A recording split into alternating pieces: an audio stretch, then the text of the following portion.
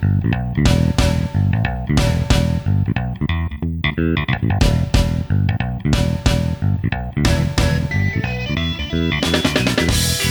and welcome to the Trupany Show. My name is James Trupany. This is my show, and today we're going to take another crack at beginner's guide to Japanese wrestling. We're going to look at two of the major Joshi companies in the late 1990s and early 2000s and look at how they tried to develop new stars on their roster.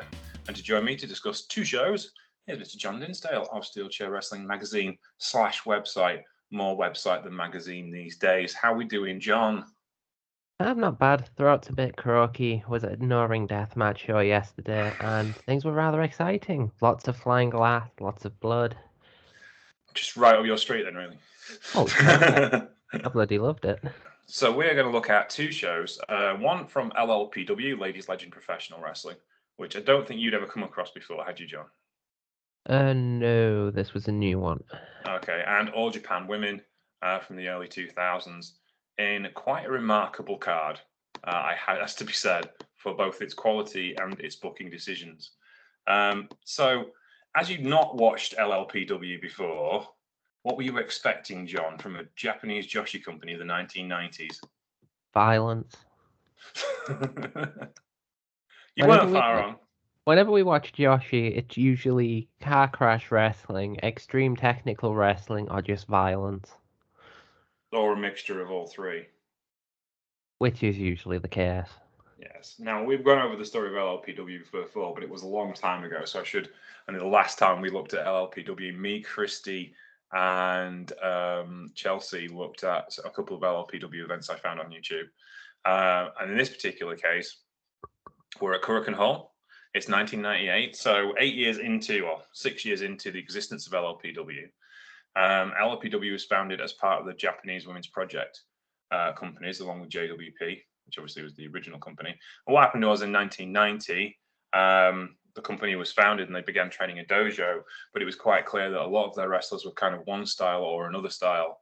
And the entertainers, led by Kaman Bolshoi and Dynamite Kansai Mayumi Zaki, kind of stayed on the entertainer side, and the shooters, led by Hayley Sato, Eagle Saiwai, and Shinobu Kandori, and especially Rumi Kizama, said, well, we kind of want to run our own company.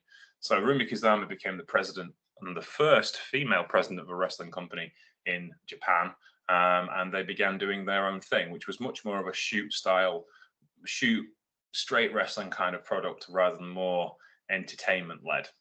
And that probably is the big difference between watching these two shows, to be honest with you, even they're only 3 years apart and similar talent. So we're at Ladies Legend Professional Wrestling. It's the house show event in Korakuen Hall. 1,600 sellout in 1998, which is pretty good numbers.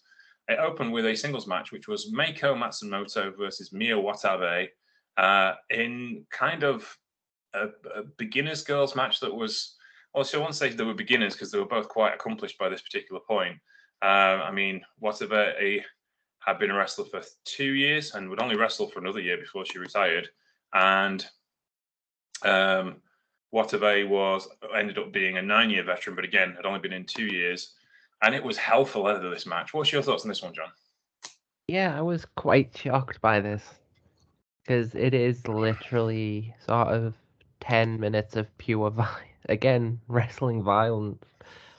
Because I thought, oh, it's a rookie match, so someone's going to get just completely plastered for 5 minutes, and I was like, oh no, that was actually a really good wrestling match. Yeah, Matsumoto was the larger of the two wrestlers, and you kind of thought that Watabe was going to get her ass handed to her, but it just didn't happen because she just never gave up. This is a classic Joshi trait of, let it all hang out, try and get as much into a match as you possibly can so you get noticed, and make sure you keep your fighting spirit up. And both of them kind of fulfilled that prophecy with great aplomb. Never get bored watching an opening match on a JW, LLPW, JWP, or Gaia show. You will have fun. Because it's high stakes wrestling. It's my career is on the line wrestling every time you go out for those girls. It isn't until they get older that they can relax a bit and slow down. But until then, they just keep hammering each other, and that's what I find fascinating about it. Were you kind of drawn to one wrestler or the other? I was really just enjoying sort of Watabe's keep coming back. You were just like, well, you should be done. You should be dead. You should be dead. And then she's like, oh no, back. And yeah, it just kept going. I was sort of like, how are you not dead yet? Yeah, that's pretty much it. Because it's sort of billed as one type of match, and then it's a totally different one plays out, and you're like, huh, that was fun. Yeah, it was an interesting wrestling session, to be honest with you. And yeah, just this whole show was just interesting, right? Different kind of perspectives. For instance, the next match, Keiko Aino, who was a JWP wrestler who moved over with LLPW, though she wrestled for several people. If you look at her career, even at this point, she was wrestling in '98 for LLPW mostly, but also for War. Her. That's Saru Saruta's promotion, and the IWA as well. That was her year in 1998. She was a softball player. She had 23 years as a pro and finally retired in 2018, which will tell you, how accomplished she would become. But she was wrestling one of the most accomplished professional wrestlers of all time in Norio Tatiano. Have you heard of Norio Tatiano, sir? I've heard of the name, and I sort of recognised her when she was on screen, but I'm going to guess you are the complete book of knowledge here. You watched it 2 weeks ago. Did we? Yeah. Because Norio Tatiano is of the Jumping Bomb Angels, sir. Oh, of course. Yes. So she left AJW obviously in the early 90s when the 26 rule kicked in and she wasn't allowed to wrestle anymore. And she unretired for LLPW and was kind of one of their steady hands that helped develop their roster. She wouldn't become a big headlining star. In fact, me and Chelsea and Christy covered her. The last time we looked at LLPW was one of her anniversary events. I think she was in '84, so it would have been her 10th anniversary show. And she would go on to wrestle for another 14 years after that. And this was a real technical masterpiece because both of them, Tatiano's a technical wrestler. Iono's much more of a shoot fighter. And styles make matches. That's what made this tick. What did you think of this one, John? Yeah, as you said, it was a bit of a technical masterclass. There was not a lot to complain of. It was pretty intense. It was very technically sound, and despite neither of them being technically entertaining wrestlers, it was definitely entertaining to watch. It was one of those sort of chess game matches. Yeah, that's the whole thing. Styles makes matches. That's what it's all about, really. And a lot of promotions are kind of going along with that at the moment. Trying to book people who have contrasting but complementary styles. And this was kind of an early days section of that, and it really, really was a lot of fun. This one, I really did enjoy it. It was a technical wrestling kind of spectacular. Now we kind of get more into John's end of things. Harley Sato, the glorious, the beautiful, the sadly no longer with us Harley Sato, tagging Mizuki Endo against the absolute god of violence, Shark Sashia, and the Bloody. The Bloody is a wrestler who was trained by Lioness Asuka in the early 90s. I would guess just kind of before Gaia kind of got off the ground, and she was a freelancer for a long, long time. And she ended up having an 11-year career. She retired in 2005. And I suppose she was one of the first kind of pioneering indie women in women's wrestling because she wrestled for everybody. This was outstanding. Like, this was all about the hottest of hot tags. They beat on Endo and they beat on Endo and they beat on Endo and they beat on Endo. And every time she got to the corner, she couldn't quite make it. And then they jumped Endo when she got to the corner and they couldn't quite make it. And then eventually got to Sato. And then everything kicked off. And the crowd were absolutely livid for this match. I thoroughly enjoyed this. What's your thoughts on this one, John? Yeah, this is where it started to get violent. As you said, it was a non-stop barrage for so much of it. Endo just gets the absolute shit knocked out of her. It was really intense. It was really fun. You just It's one of these cases where you're watching something, trying to will it into existence, and it just never happens. It's like she's gonna make it. She's gonna make it. She's gonna. Oh, and she's dead again. Mizuki Endo also had an awesome haircut. Like it was an undercut long hair, so she could like undid her hair, it would look normal. But the undercuts underneath it made it look like Minoru Suzuki-esque before Minoru Suzuki had like a patterned haircut. So it looked really, really cool. And she's a badass. She looked like she was a badass. She looked like she could go. Harley Sato is just incredible professional wrestler. And yeah, this match just works. And the Bloody actually, I've seen bits of her stuff before, and I've always been intrigued by her. But I think because she didn't have a long, I suppose this was one of her most longest established runs in any company. She didn't really kind of like get into the consciousness. She's starting to get into the point with Joshi Wrestling where the legends are still the less legends, and the people underneath are struggling to swim upwards, which is the point of this show and what we're talking about here. I mean, Shark is a good example. She is a legend, and therefore anyone tagging with legend gets a rub. But also, it's difficult to get past that, isn't it? Yeah, that's always going to be the case with wrestling, though, isn't it? Well, certain eras of wrestling. I suppose it's not quite as pronounced these days. No, it's these days it's more kind of you can make people, but it depends on where you are as well. I mean, I think one of the things knocking WWE at the minute is the fact that they really don't seem to be able to make new stars. They can do when they want to, and they do it quite quickly, I suppose. But equally, the 50-50 booking they get to do it doesn't seem to make anybody definitively good for any stretch of time. And I think it's something that a lot of people have suffered from, not least Roman Reigns, because he hasn't had until now, a definitively dominant run. And that's how WWE works. You know, like you look back at the big runs of all the big stars, whether they were face or they were heel, they had to be dominant. And now they are dominant again in the main event, but it takes an awful long time to get there. Do you see what I mean? I mean, the other big problem is that they don't want anything unless they've made it now. No, that's true, which is, a bit of an issue. I'm wondering if Drew McIntyre will actually be the last person who went out and made himself, or AJ Styles possibly, to the last people that made themselves elsewhere and then came back to the company. But we shall see.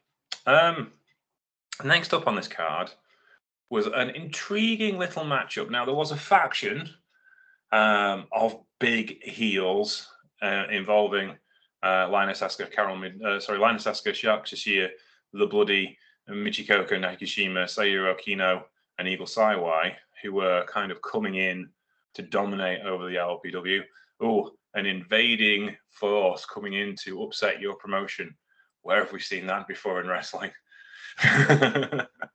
It's a bit of a tried concept, but just bear with us because this is quite good. Linus Asuka at this point is 99, so she was just a couple of years before she went to Gaia for the big run of the Crush Girls breakup angle, and then the Crush Girls rejoining together for that massive match in Yokohama. And at the moment, she was booking, or she was about to start booking for Arsion. And Carol Midori is an interesting wrestler. I was trying to see if I remember before, and I remember on an old DVD I had of like greatest matches of Joshi, she wrestled Shinobi Kandori for an hour. This small, tiny little woman got the snot beat out of her for an hour and just kept plugging away. And kept surprising Kandori. And it was a genius professional wrestling match because Midori's a counter wrestler. She's tiny. And that's what she does here with Asuka. She kind of like runs rings around her on speed and just determination. But Asuka is the legend and she has the big power moves. And she uses the Thunder Fire Powerbomb and then the straight powerbomb to defeat Midori. But, Kandori couldn't do anything with her for an hour. That was really cool. And Midori is an excellent technical wrestler and the perfect babyface for a heel Linus Asuka, who at this point in her career is kind of refining what the heel role is going to be for her in the second phase of her career. What's your thoughts on this one, John? Yeah, this was a very evil match. Because I remember all the other sort of Lioness Asuka matches we've watched. A lot of them have been with her either being a face or being the sort of nastier version of what she is here. And I was just kind of like, God, Midori is really selling the shit out of this. It's a very cleverly constructed match, and as you said, Midori is sort of perfect for what Asuka's trying to achieve here. And yeah, again, much like I've said with the other matches, it's just great to watch. It is. It's just insane. I And a suppose lot. after the Dump Matsumoto matches we were watching like a couple of weeks back, I was just like, oh shit, Asuka's a heel here. Yeah, yeah. No, she obviously retired from All Japan Women in 1990 at the same time as Chigusa Nagayo because they'd reached 26, and the 26 rule stopped for no man, or sorry, woman. And in this particular case, even the biggest draws in women's wrestling history, they weren't going to let them go past 26. Have we ever actually talked about the 26 rule? We I have feel like talked about it in the past, but shall I explain the 26 rule? I can't understand it. It sounds like such a sort of asinine concept. So Like, the so well, I explain the 26 rule for new listeners who've not heard about the 26 rule. The whole idea of the 26 rule was that All Japan Women was the hardest working promotion on earth, and which is true. And the attrition rate for wrestlers was ridiculously high. They lost more people in their dojos than any of the male wrestling company did because it was so tough. And the matches were of such high quality and such high pace that women couldn't literally keep up. The idea being by the time they get to 25, they're done. There is the other side of that particular coin as well, as Chelsea quite pointed out. The reason why they retired at 26 was because it was like Christmas cakes. Nobody wants you after the 25th. So to enable them to have a married life and settle down and find a man, they had to retire at 25, which of course is a horribly sexist idea. Now, it had one positive impact, which was they never had to worry about making new stars because their top dogs were always going to retire. So they just had a continuous factory from about 1968 to about 1995, where they just continued rotating their top drawers because they got to 25 and they retired.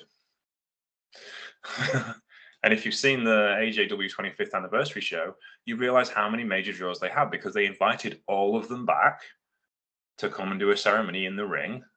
And there's about 30 of them. And you look at them and go, they've sold out arenas all over Japan. They've sold out arenas all over Japan. They've sold out arenas all over Japan. And in 1990, JWP and PW were born with that in mind because they hired Devil Masami as one of the key baby faces for the company. And as she was nearly 30, she was still a massive draw in Japan. Accomplished wrestlers in the world. They decided that, hey, maybe we could actually get this off the ground and, not worry about the 26 rule.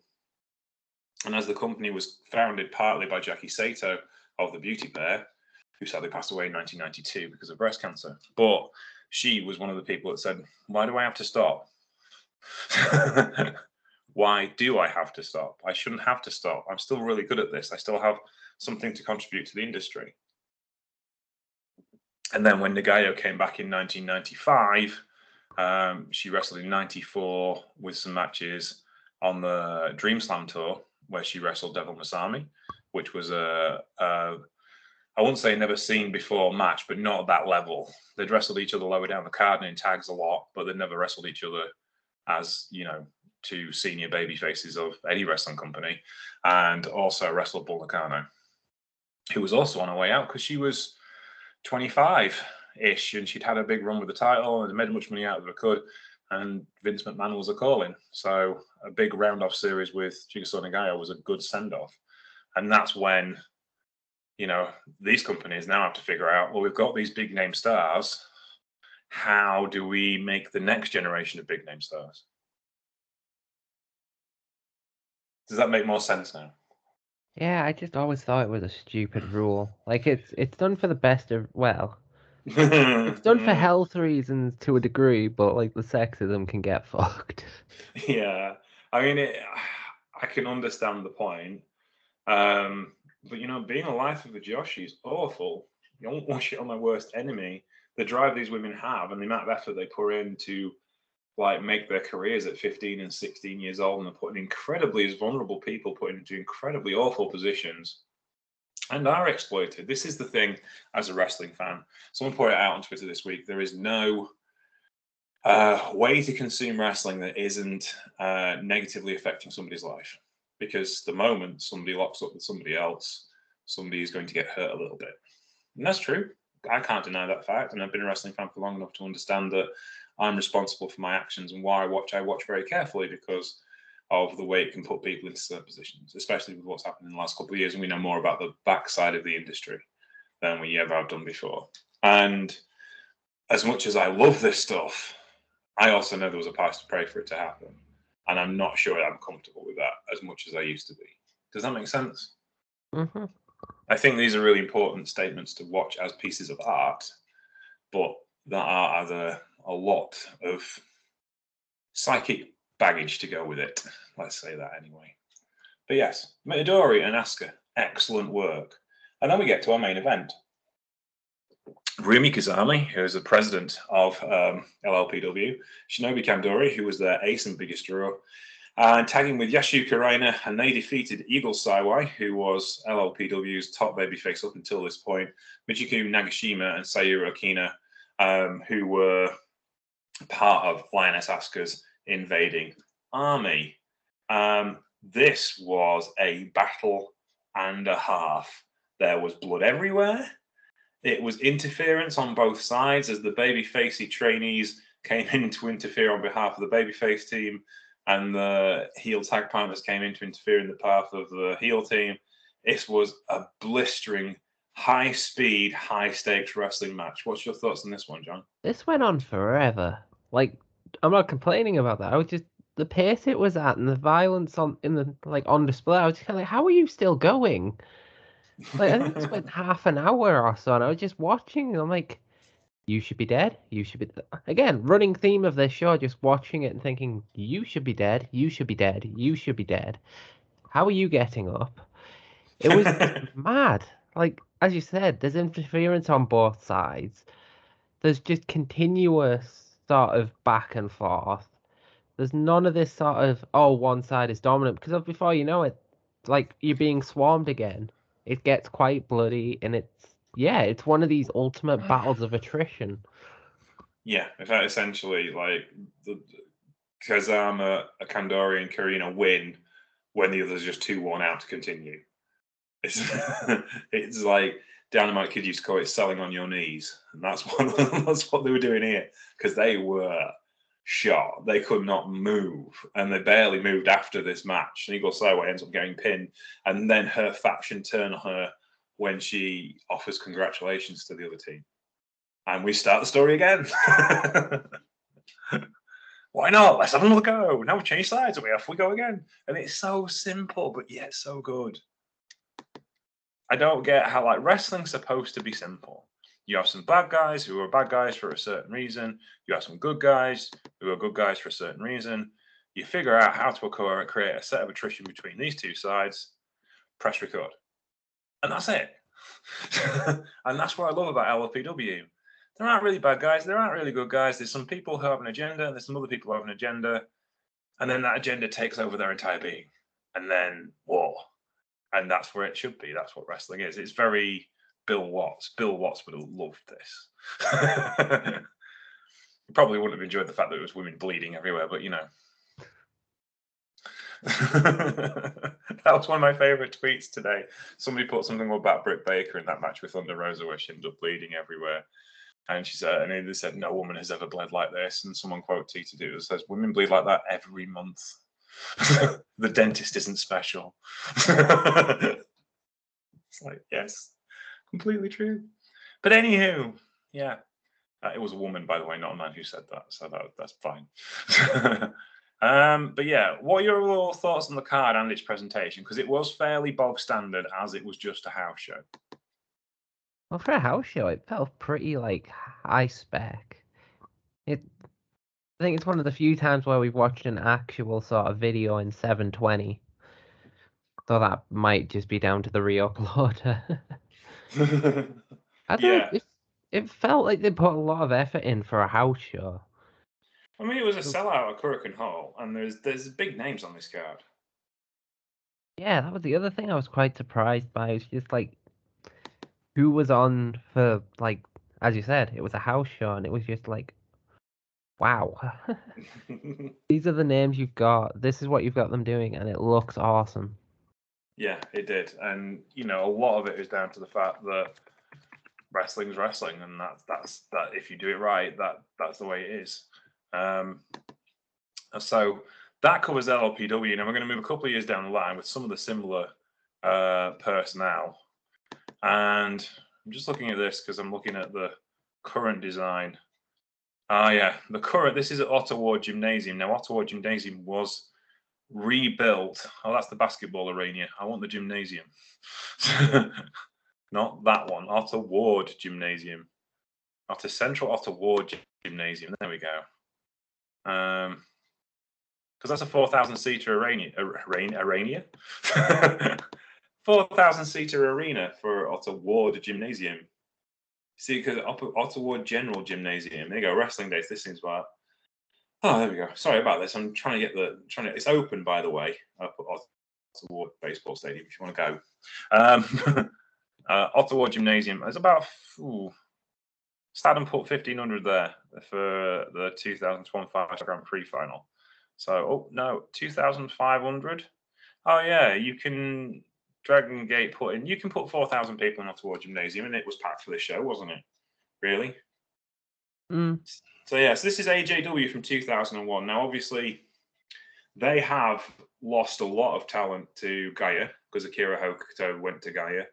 A few of the AJW women went to Gaia, and they're obviously not recruiting as many people to their dojo as they used to because there's the Gaia dojo, there's the LPW dojo, and there's the JWP dojo.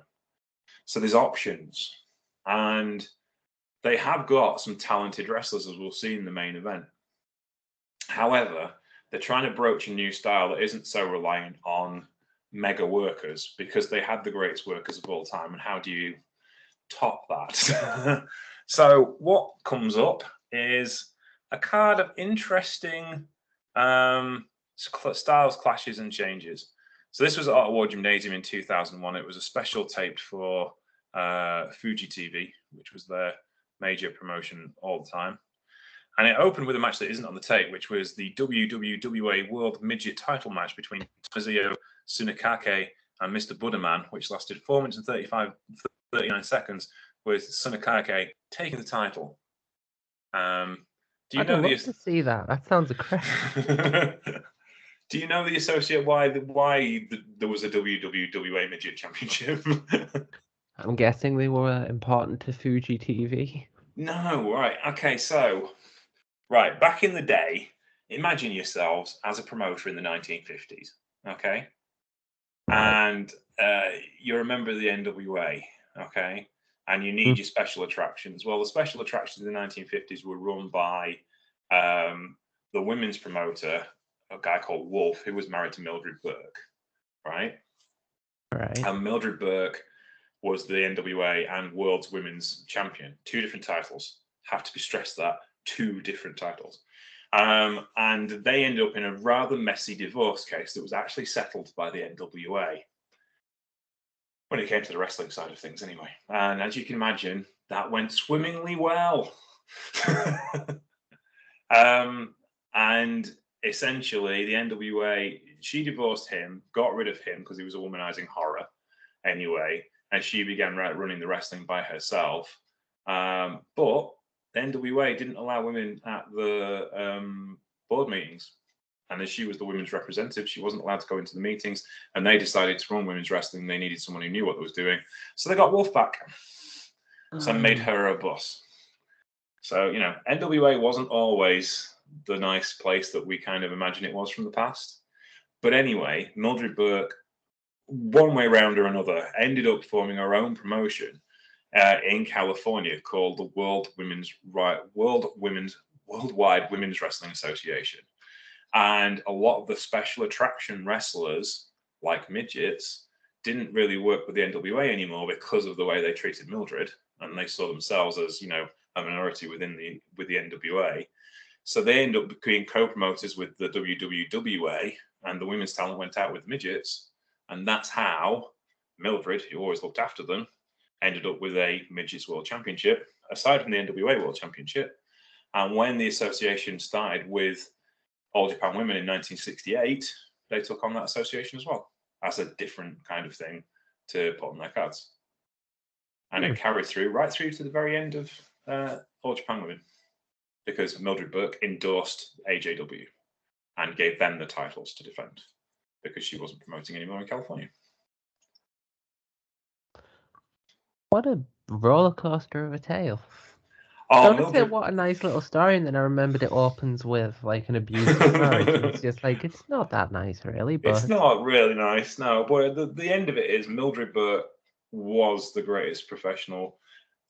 I think you do not have modern women's wrestling without Mildred Burke, and because of Moolah, who was great for her time, but obviously a horrible person. But of what Moolah did, it kind of overshadows what Mildred Burke did. And Mildred Burke suffered horrific sexism in the 1950s. She had to have a bodyguard with her when she retired from wrestling. That's how bad it got for her. And she was always portrayed as this crazy woman. I remember reading a book about wrestling, and they covered the Mildred Burke story in a kayfabe way, but they were stressing the fact that, you know, she's constantly upset and hysterical. And it's like, well, yeah, someone tried to take a livelihood away from her.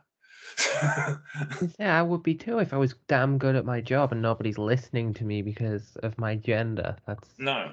She lost the Women's World Heavyweight Championship in a double cross. It was one of the most famous double crosses of the time. She was wrestling, I think it was June Byers, and she lost the first fall, and the referee refused to count any more pinfalls, and it got to the time limit on curfew, and they called the match early, and she lost the title, even though the NWA rules at the time said in a best of 3 falls match, it has to go to 3 falls or the title doesn't change hands. You know, they really did screw her out of the championship. So it's, yeah. But anywho, let us talk more about slightly more modern professional wrestling. So this actual card opens with Miyuki Fuji against Miki Nishio in 9 minutes and 4 seconds. And again, a kind of rookie style match. But you do wonder what Miki Nishio had done to somebody to like get her head kicked in for that 9 minutes, really. Yeah, this was vicious. I was just like, how much money do you owe her? This is horrible. It was pretty intense. You know, it just didn't slow down. Because, you know, Fuyuka is kind of like a shoot style wrestler and proper hard. And Nishio is kind of like nice little rookie girl, really. And yeah, it didn't go well for her in the end. But she give it the old college try. Yeah. This is one of those matches where you can sum it up perfectly because it's literally rookie gets shit kicked out of them for 9 minutes. Like, yes. Just imagine Suzuki in there with a young lion. That's basically what we're getting here. It's just murder. And obviously, it had a horrible long-term effect on her career because she ended up joining Oz Academy as a manager of Oz Academy, along with Please. You know, Please, who's a horrible human being. Not really. And she's still with them, I think. She hasn't retired yet. She had 5 years in wrestling from at that particular time. That was one of her earliest matches. And then, she gave up on wrestling to become a manager, which is more of her style. But she became a manager of the worst faction in the whole, not the worst as in bad wrestling, the worst as in the most evil faction in wrestling history. So, The League of Wrestling Supervillains. well, yeah, have you watched Oz Academy before? Yes, I've seen how nightmarish police actually are. So, if you haven't watched Oz Academy, imagine a wrestling promotion where the Hontai team are the heels. So there's more of them than anyone else, and all of the good guys are fighting uphill.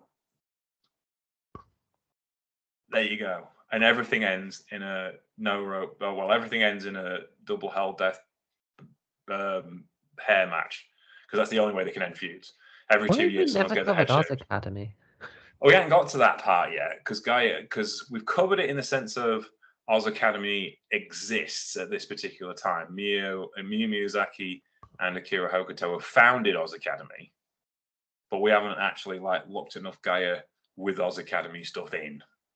So I think that's maybe our next history show is find some Oz Academy from the early 2000s because they did do individual shows themselves that were just heel shows.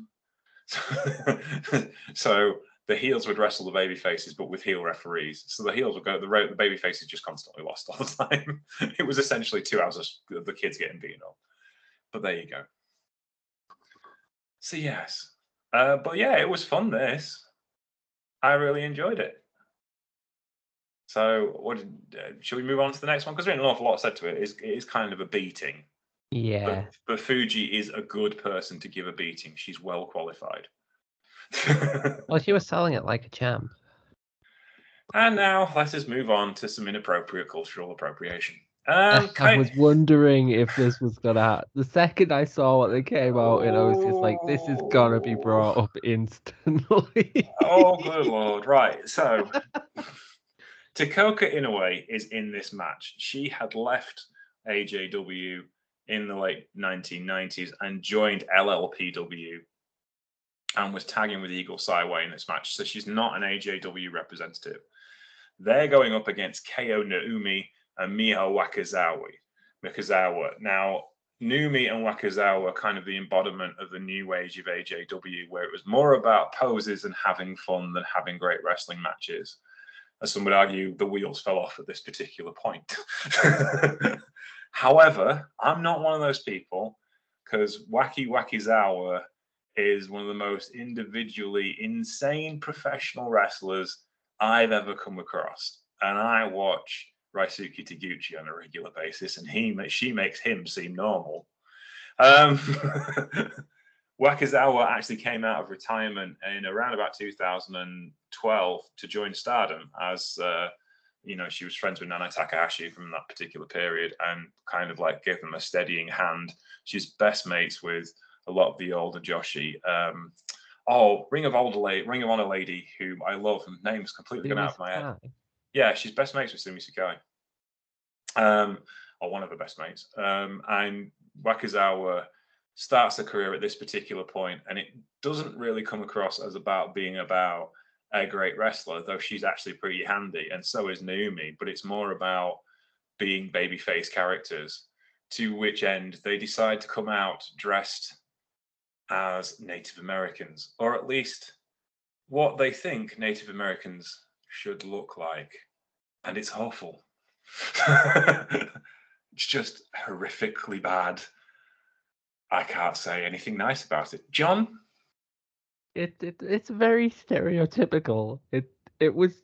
I cracked up looking at it because I'm just like, oh my god, it's bad. It's but like it's hilariously bad. It's just. It's one of those ultimate sort of shirt collar pulling. Oh, mom. It's like, what did you think you were doing? This is Roddy Piper versus Bad News Brown at WrestleMania or Royal Rumble. Was it WrestleMania? WrestleMania, where he painted himself half black for no apparent reason and couldn't understand why that was racist. It's like that. There was a difference then, though. That was the 80s and people were still dicks. No, this was 2001. We were slowly starting to realise that we probably shouldn't be doing this. Yeah, I just look at him going, what were they thinking? And then I realised Eagle Saiwai, they obviously wanted, and if you look at the match and watch the match, they obviously wanted to bring Eagle Saiwai, which is obviously a great name of several great Native American leaders. Eagle, not Saiwai, obviously, because she's Japanese, to the fold. And I'm like, oh my God. And if you watch the match at one point, I think Naomi has Saiwai in a camel clutch and Wakizawa puts face paint on her. And I'm like, oh my God. Do you not realize how offensive this is? And yeah. As for the wrestling match, well, to be honest, you think Wakizawa and Naomi are going to get killed because they're slightly built, normal-looking wrestlers, and Inoue is, vicious, and Saiwai's a monster, and I've seen them murder people. So I'm looking at Wakizawa and Naomi going, yeah, you're going to get killed. But they didn't. They just basically no-sold everything for 10 minutes. And I'm like, you brave, brave people on so many levels. didn't they attack him with paint as well? Yeah, I like it was such an odd match. It's not bad, apart from the awfulness. I mean, like awfulness, like I can't even begin to describe how awful this is. Like, I mean, at least they didn't come out to like some kind of drum music or something. Could you imagine if that had happened? God, no. They did use their regular themes. What were you thinking? It's like I'm just and it all ends up in double DQ because it's such a massive brawl at the end, and eventually they hit the referee with a chair, I think, and the referee goes, right, I'm not having any of this. They don't pay me enough to deal with this. He's 1/3 Cherokee and he's having enough. He's off, right? But yeah, no, it's just a hard work of art. And Wakizawa is a crazy genius as a professional wrestler. And he's got her trademarks written all over it. Naomi was there along for the ride. And you can see Wakizawa going, we're going to do this. And you've got to be with me on this or it's not going to work. And Naomi's like, I'm with you on this. And there were choices that were made. I'm not sure, because at this point, Inoue is beating people with a cattle prod, which is her signature weapon of choice. Still, 20 years later, still beating people with cattle prods. Because she was such a soft, sweet, innocent young lady when she was tagging with Kyoki Inoue. And then Kyoki Inoue went away, and you were left with Dakota Inoue to her own devices. And then when she went to LLPW and started hanging out with Eagle Saiwai, and it was all going to go downhill from there, wasn't it, really? Let's be honest.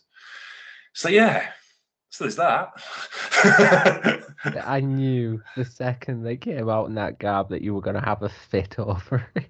Oh, good God. Like, what I purposely didn't say anything because I watched it because I needed to have this like pure shock. I'm just like, what were you thinking?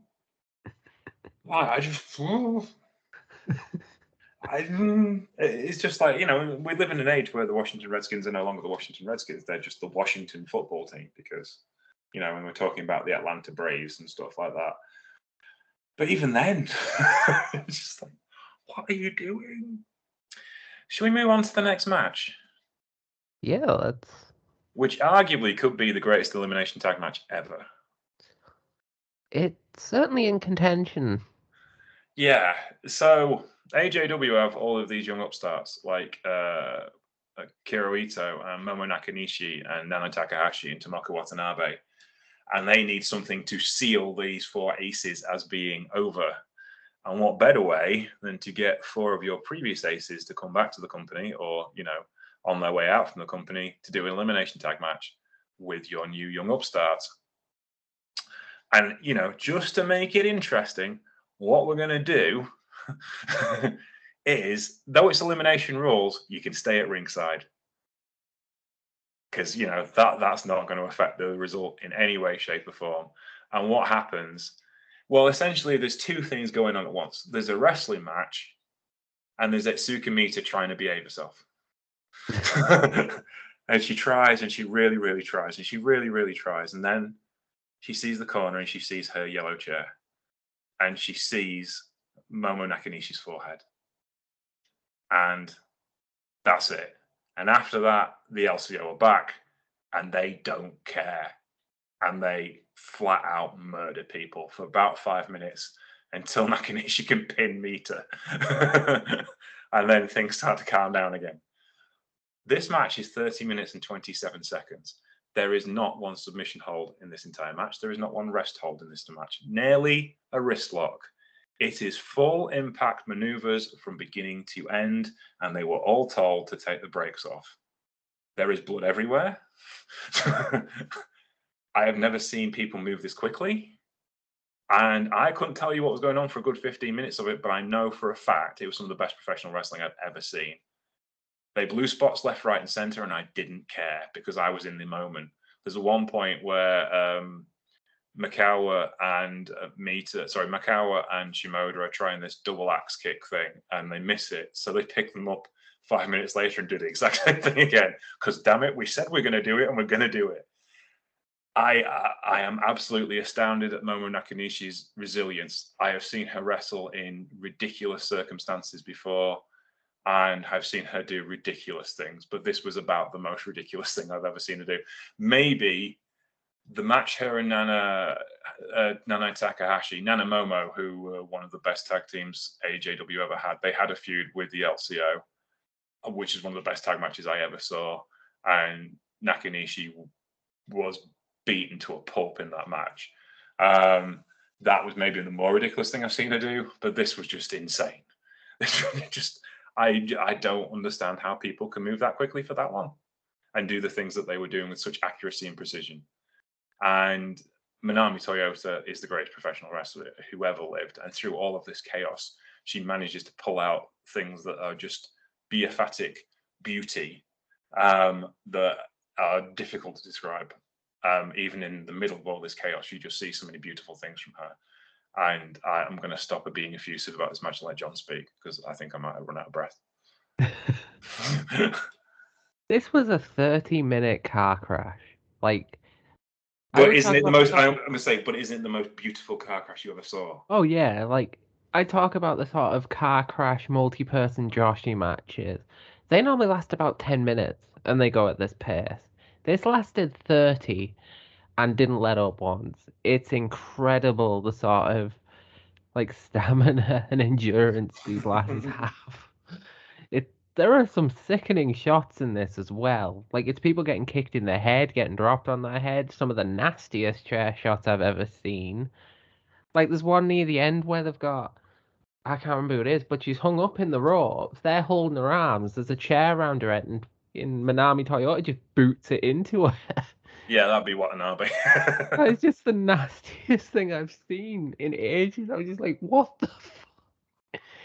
This was chaos, but it was such controlled chaos. As you said, they blew spots, but they knew what they were doing. They had this non-stop barrage of just manic action. And then you throw in, well, everyone's still here, so of course they're still going to get involved. I just watched for half the time, you got eliminated and yet you're back. You got eliminated and you're back. And oh, you got eliminated and you're back. And yeah, everyone's just getting kicked in the head.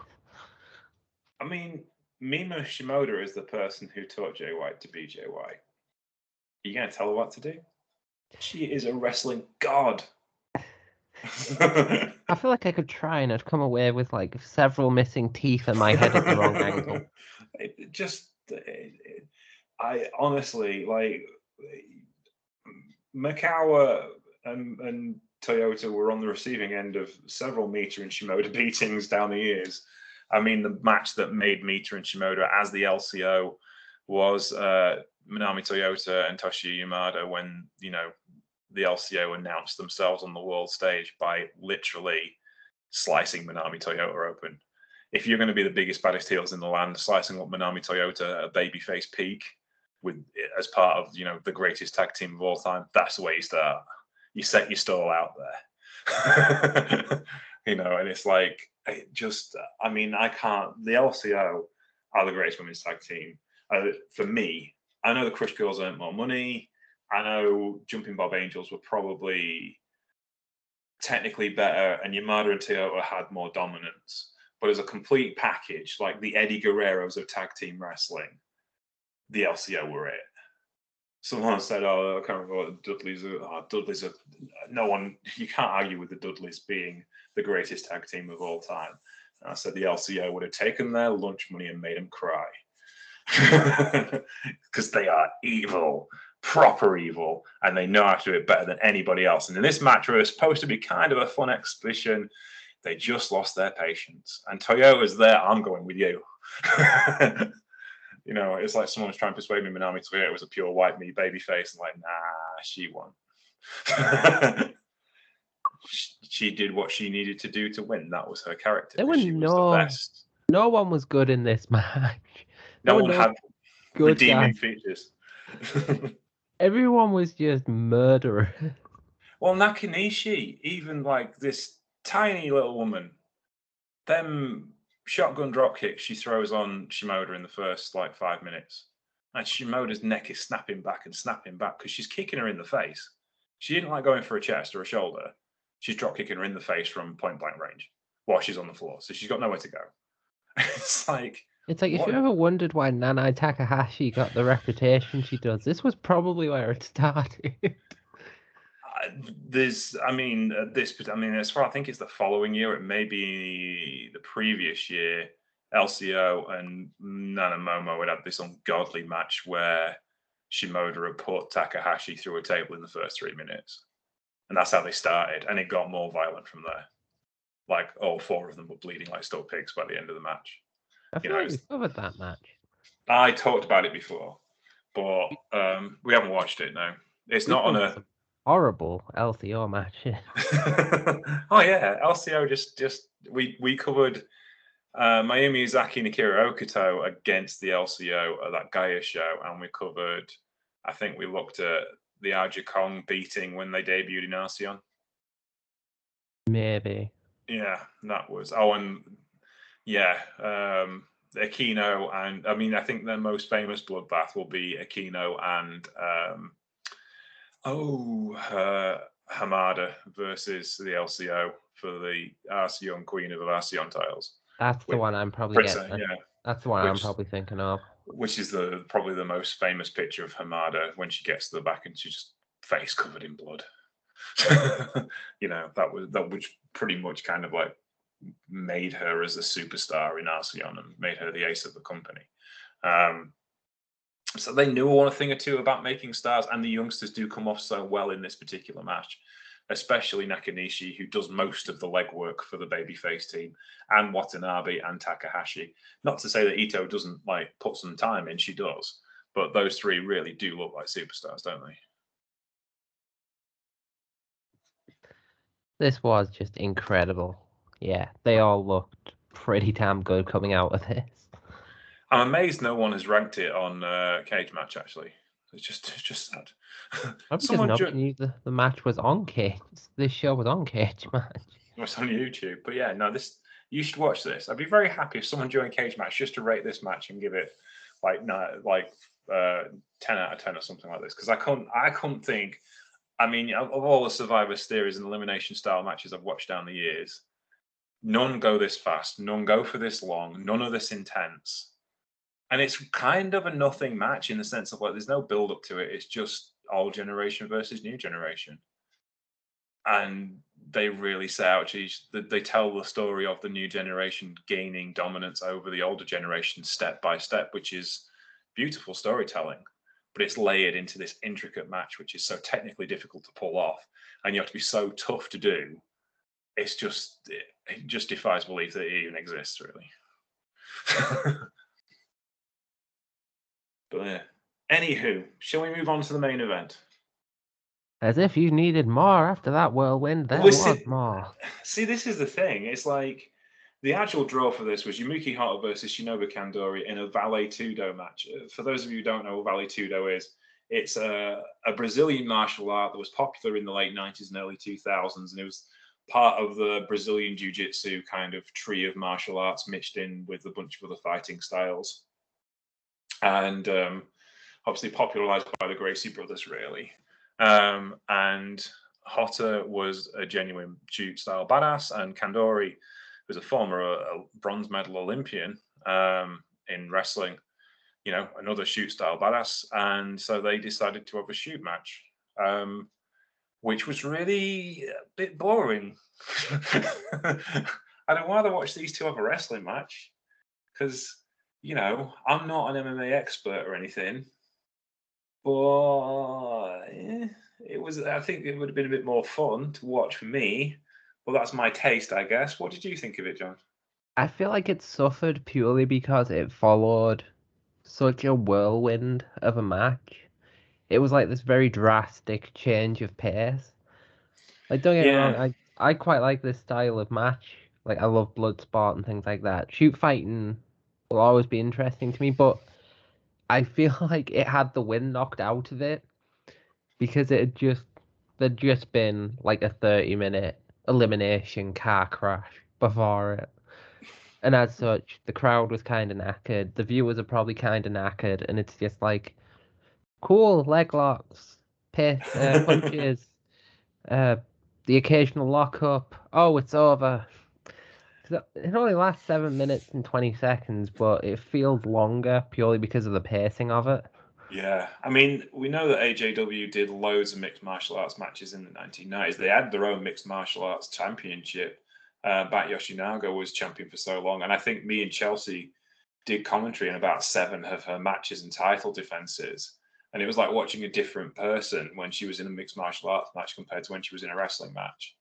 And obviously, Yoshinaga's been retired by one point at this point, and it just, I mean, I remember at the time reading Power Slam, and Finn Martin was making the point is that wrestling doesn't make as much money as it used to because kind of MMA, you're talking about the early days of K1 and Pride, had kind of taken over the kind of draw because that was real.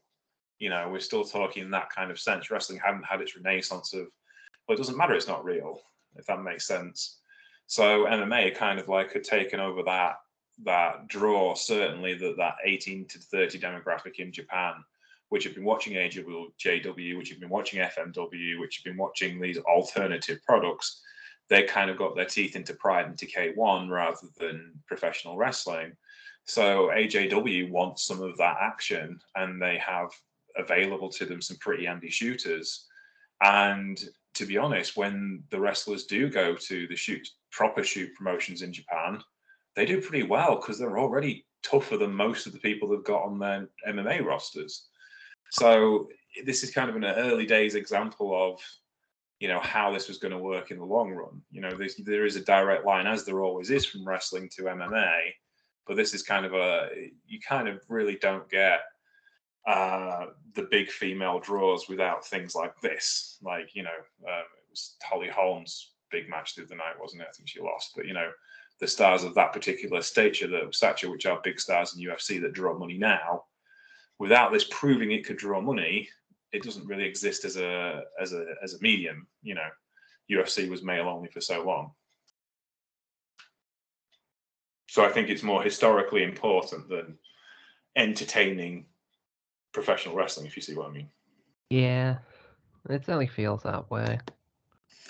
So, having thought about these 2 cards, what's your thoughts on them and that particular time period of Joshi? Well, both had the like massive upsides. They were both pretty high speed, like high risk products. Both like obviously had pretty amazing matches on them, and the talent's there. We're obviously sort of aware of what's going on around them, but within their own little bubble, they've managed to maintain some of like the stars of old and kept them going. They're making new stars along the way, and everyone seems to be enjoying it. There's definitely there's some nice sized crowds for them. The presentation's improving. I think that's the big difference. Is AJW put money into presentation, not so much LLPW because the wrestling kind of sells itself, but AJW, like the graphics, the entrance ramp, the lighting rig at Ottawa Gymnasium. New Japan don't even 20-minute opening ceremony. Oh yeah, I forgot about that. Oh yeah, there was at the beginning of this show. I kind of blocked it out because that 30-minute scramble match just kind of like blew my mind. But at the beginning of the show, a lot of the young stars were doing a song and dance routine. It was still very much AJW tradition to mix music and professional wrestling, just as TJPW do now, and as Stardom do now, and certainly as Ice Ribbon have done for a long time. What did you think of the opening ceremony? It was fine, but I skipped through a lot of it because I was in a hurry. Yes, I can't remember who was involved, but there was I thought it was a singing and 2-hour dancing. video, and I was just kind of like, right, I do have 2 hours set aside, but I would like to be done earlier. So I kind of I was sort of like tapping through, and it was like, there's all the entrances. Oh, there's a song and dance number. It's quite nice, but matches, wrestling. I will point out, it was very Spice Girls. There was lots of platform boots and sparkly mini dresses. It was 2001. It was. You kind of went with the territory at that particular point. But yeah, so there was that as well. But yeah, the actual production that they put into it was just like on another level. And I think they kind of learnt their lesson from the 90s stuff of make it look professional. And I think that was important. Okay, then. Well, that kind of wraps up the Troopany show for today. Next week, I'm not really sure because I can't remember when World Tag League finishes. Best of Super Juniors. Is it Best of Super Juniors final next week? It seems like it's gone on forever.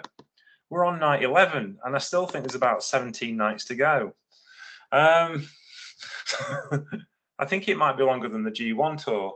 But anyway, there's that this week. So there'll be more today when I get a chance to watch all the wrestling and comment on it, which is harder than you think because trying to do a 10-minute podcast at 9:30 at night when you've got neighbours isn't much fun. You try not to do those kind of things. But the actual shows themselves have been quite watchable. It was 10 Cozy's 30th anniversary this week. Oh, I hope there was cake and bread. They got them flowers and pictures of Kojima the night he won the IWGP Championship with the G1 trophy and the World Tag League trophies in the ring with him. And the night that Tenzan won the G1 going in an open top car around Budokan. Oh, not Budokan, it would have been Sumo Hall back then, wouldn't it? Masahiro Chono came in and told them what you two old bastards playing at. I feel like Kojima needs another title run. They did it a couple of years ago when they were absolutely desperate. I'm not sure they're absolutely desperately. Having said that, they're not doing bad in World Tag League. I think they've got 6 points. Kojima is one of the most over wrestlers there has been and ever will be. Just look at when he went to AEW for that one show and people loved him. It's I feel like, I don't know, it'd just be nice to see him with a title again. I think he would. I mean, I don't know. Dangerous Techers were teasing them with it this week. They went in the ring with them and just kind of put the title. They're like, "Hey, we've got your belts, ha ha ha." And I think maybe they would give them a title shot, maybe at New Beginnings, somewhere down the line. It depends if Taichi and Zack Sabre Jr. leave leave Wrestle Kingdom weekend with the tag team titles. So we shall see. But yeah, I'm not really sure. But it was a nice ceremony and it was nice to see them, and it was a cool main event that night because obviously at World Tag League everyone gets to main event. So Nagata and Tiger Mask wrestled Taka Michinoku and Minoru Suzuki. So they're combined age of 212 or something ridiculous like that. But it was fun. I mean, it's Nagata and Suzuki. I can't complain that. Oh no, it was ace. It was really, really good. It got a little bit outshone because Gorillas of Destiny wrestled Dangerous Techers in the match before. So it was kind of there's the big dogs in the yard kind of thing. Though it wasn't one of their 25-minute epics, if you see what I mean. So it wasn't quite so bad, Sorry, they actually put on a reasonably lengthed match. Oh yeah, they put in 20 minutes, I think. So 20 minutes, that's maybe 15 to 20 minutes for Nagata and Tiger Mask against Suzuki Gun, and then it was probably around about 18 minutes for GOD, but it kind of ended suddenly. They didn't even get to finishes. For those of you who haven't seen it, I will not spoil it for you, but yeah, it kind of just went, ooh. So yeah, but there's intrigue. World Tag League's kind of interesting because they're from that mix thing. Like, the leaders of the tournament are I can't remember who's leading the tournament, but it's a surprising team who are leading the tournament, and Yano and Tanahashi are second. So I'm like, ooh, Yano and Tanahashi in the World Tag League final. Like, Tana has put up with dreadful partners for the last 15 years. He finally gets a good one and they get to the final. That would be intriguing. I'd like to see Toru Yano and Tanahashi at Wrestle Kingdom challenging for the tag belts. That'd be cool. I can't believe I'm going to have to watch New Japan again, by the way. Oh, don't get me wrong. Best of Super Juniors is dull as ditch water. Well, no, it's not. It's just that the show is full House of Torture, so therefore is winning matches in the most predictably boring ways possible. But there's been some corkers. Robbie Eagles and Desperado is a match you should seek out. That was really good. Hiromu and Ishimori was really good this week as well. Trying to think if there's any others. Despy versus anyone is just really good right now. We should probably talk about the fact that they confirmed the Noah thing. Oh yeah, we should. Yeah, Wrestle Kingdom weekend might actually start on the 1st of January. Yes, so Noah have announced and qualified that they will be working with New Japan Pro Wrestling at the third night of Wrestle Kingdom, when it will be full on Noah versus New Japan, or Noah tagging with New Japan, depending on how people are feeling about things.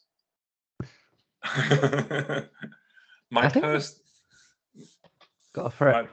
I was going to say, my personal wish is that Sigurigun and Chaos join together because they have shared members. And therefore they can just beat up Bullet Club. That's my wish. That's my Christmas. That's what I want for Christmas. Apparently for the whole of 2022 they're meant to be working with like every company in Japan if they can. It's their 50th anniversary, yeah. DDT later in the year as well, and obviously All Japan when they get a chance. So that'll be intriguing, certainly. They just get to BJW and it's like, hey, what do you want to do? Exploding Coffin Death Match. No. Okada just comes in there and comes out a scarred up bloody man. No, I can't. Okada would go and do it. We can do that as long as it's balloons. There you go. Well, that does potentially mean we might see Sekimoto rocking some New Japan stars. It could be interesting. Yeah, we'll see what happens anyway. Oh, in the big news of the week, Chase Owens finally got Sanada in the Paradise Lock. Holy shit. It's taken him 2 years, and he finally did it this week. And everything stopped. It was like the world ended. It was like NATO just kind of went, hey? What? He's grown too powerful. We can't control him now. Gets one win over Tanahashi, and look at him. He thinks he's Tatsumi Fujinami. Yeah. But so yeah, Chase got Sanada in the Paradise Lock. That was the big news from this week. It's World Tag League. But yeah, no, New Japan wasn't awful this week. This tour has been pretty good. I think a lot of the times with New Japan is when they're doing big main event stuff, they try too hard. And then when they go back to stuff they can't really screw up. You can't screw up a tournament. It's really hard. So didn't you just say they'd screwed up Best of the Super Juniors? No, I mean like World Tag League. It doesn't, in the greater scheme of things, World Tag League doesn't mean an awful lot to the landscape of New Japan Pro Wrestling, except for the upper mid card guys who can move around without bad things happening. Whereas Best of Super Juniors is fairly important. I'm not saying they screwed the entire tournament over. It's just that show's boring, basically. Yo's not particularly at a corking tournament either. So that just kind of leaves Despy, and those are the two guys that are kind of hanging the tournament around. And Despy did an interview in 1972.com this week where he said, the thing is with Yo is he's a bit boring. And he says, like, I mean, he says, but basically he says, he's got all the skills. He could do it if he wants to, but he never looks like he's having a good time. And therefore, why would you enjoy it if he's not having a good time? Which is kind of like, you know, Despy's wrestling intelligence is off the page. And I think Master Wato, Ben. Really good. Bollocks. Me and Ian Hamilton we was discussing it this week over DMs and stuff. That's Ian Hamilton from 411 Mania. We tend to watch New Japan shows together, and for the last year, have been hanging our heads in shame together. But Ian was like, "Have you noticed he doesn't seem like he's going to kill himself or anybody else at the same time, and he seems to be landing his spots." So so that's given him kind of a renewed confidence. He had a real corker with Robbie Eagles. That's well worth watching. Intrigued when he's been on the losing end, it's been obvious he's been on the losing end. He needs to stop that. He needs to act like he can win all the time. And I think that'll fix half his problems. But he's actually, I think as well, new haircut. He's had another one. It's not so emo boy, and therefore he can see. And it sounds really bad, but I genuinely believe half the problems he had last year was his haircut constantly being in his eyes. And now that he's had it cut a bit longer and he can flop it out of the way, he can see what he's doing and has thus made his life a lot easier. I think sometimes it's small stuff like that. Oh, damn it. I can't take the piss out of him anymore. Well, no, hairstyles are everything. Look at Ricky Morton. Your obsession with the mullet. Ricky Morton. There you go. A classic wrestling head style, which allows both slipstream ability when running and also, allows a certain panache about your tag team wrestling. But yeah. And that was today's famous hairstyles with James Trupany. Well, it's no mistake that Tanahashi has picked up a quiff mullet and is second place in World Tag League. I'm just saying, if you're going to be a tag team wrestler, you need to have a mullet. I give you 2 words: Hiroyoshi Tenzan. Gotta happen. Stan Lane, Bobby Eaton, mullet. Ricky Morton, Robert Gibson, mullet. Steiner Brothers, mullet. There's a pattern here.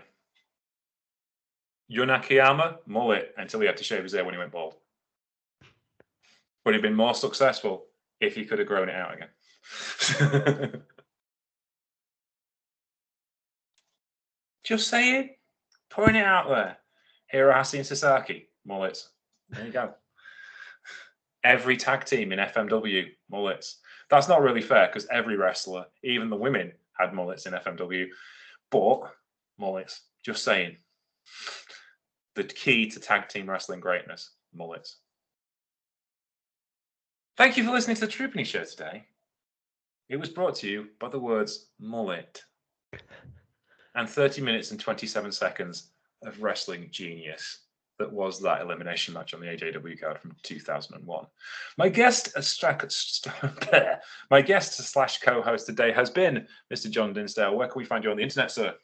You can find me at John Deathman on Twitter. That is the gateway to hell that will bring you my writings, my ramblings, my opinions, cool pictures I take at Deathmatch wrestling shows. And obviously, just keep it tuned to Steel Chair for all the upcoming goodness I've got planned. Yeah. All right, then. You can find me at Sheriff Lone Star on Twitter. You can find the show at Trupany Show on Twitter. You can find us on Facebook, The Trupany Show, and on Patreon, The Trupany Show, where you keep us free forever for everyone. We are getting into the Christmas season. I will be soon our Trupany Show Awards. I will start planning that shortly.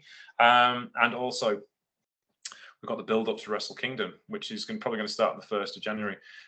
We've got that big Noah show. We probably should have a look at that next week with Keno going up against Nakashima for the IGHC Heavyweight Championships. So maybe we'll have a look at that. Nakashima. Is that all right with you, John, next week? What was that? Noah? Yes. I can always make time for Noah. Sorry, there's a joke in there about Noah somewhere. I can't. Noah? Why? I hardly knew her. Yeah, I can't remember. Anyway, I'm in a silly mood this week. This all started off last week when I was flicking through Twitter memes and I found it was a Facebook ad. It was a Facebook screenshot from a DIY group on Facebook, and someone said, "I'm decorating. Can you show me pictures of your stairs? I need some ideas." And one guy responded by just looking directly into his camera and taking a picture. It's just like, That's amazing. So all my jokes have been based around that this week, and it's just yeah, for a It was silly a mood. really wholesome one I saw from a Twitter account I follow called Wholesome Meme. It's one of those like blast of serotonin accounts, and it was literally me and my pirate girlfriend holding hands. Me, baby, your hands are cold. Her, the army hook. It's just quite wholesome. I watched a 2013 film called The To-Do List, which was largely written and produced by Bill Hader, which is amazing.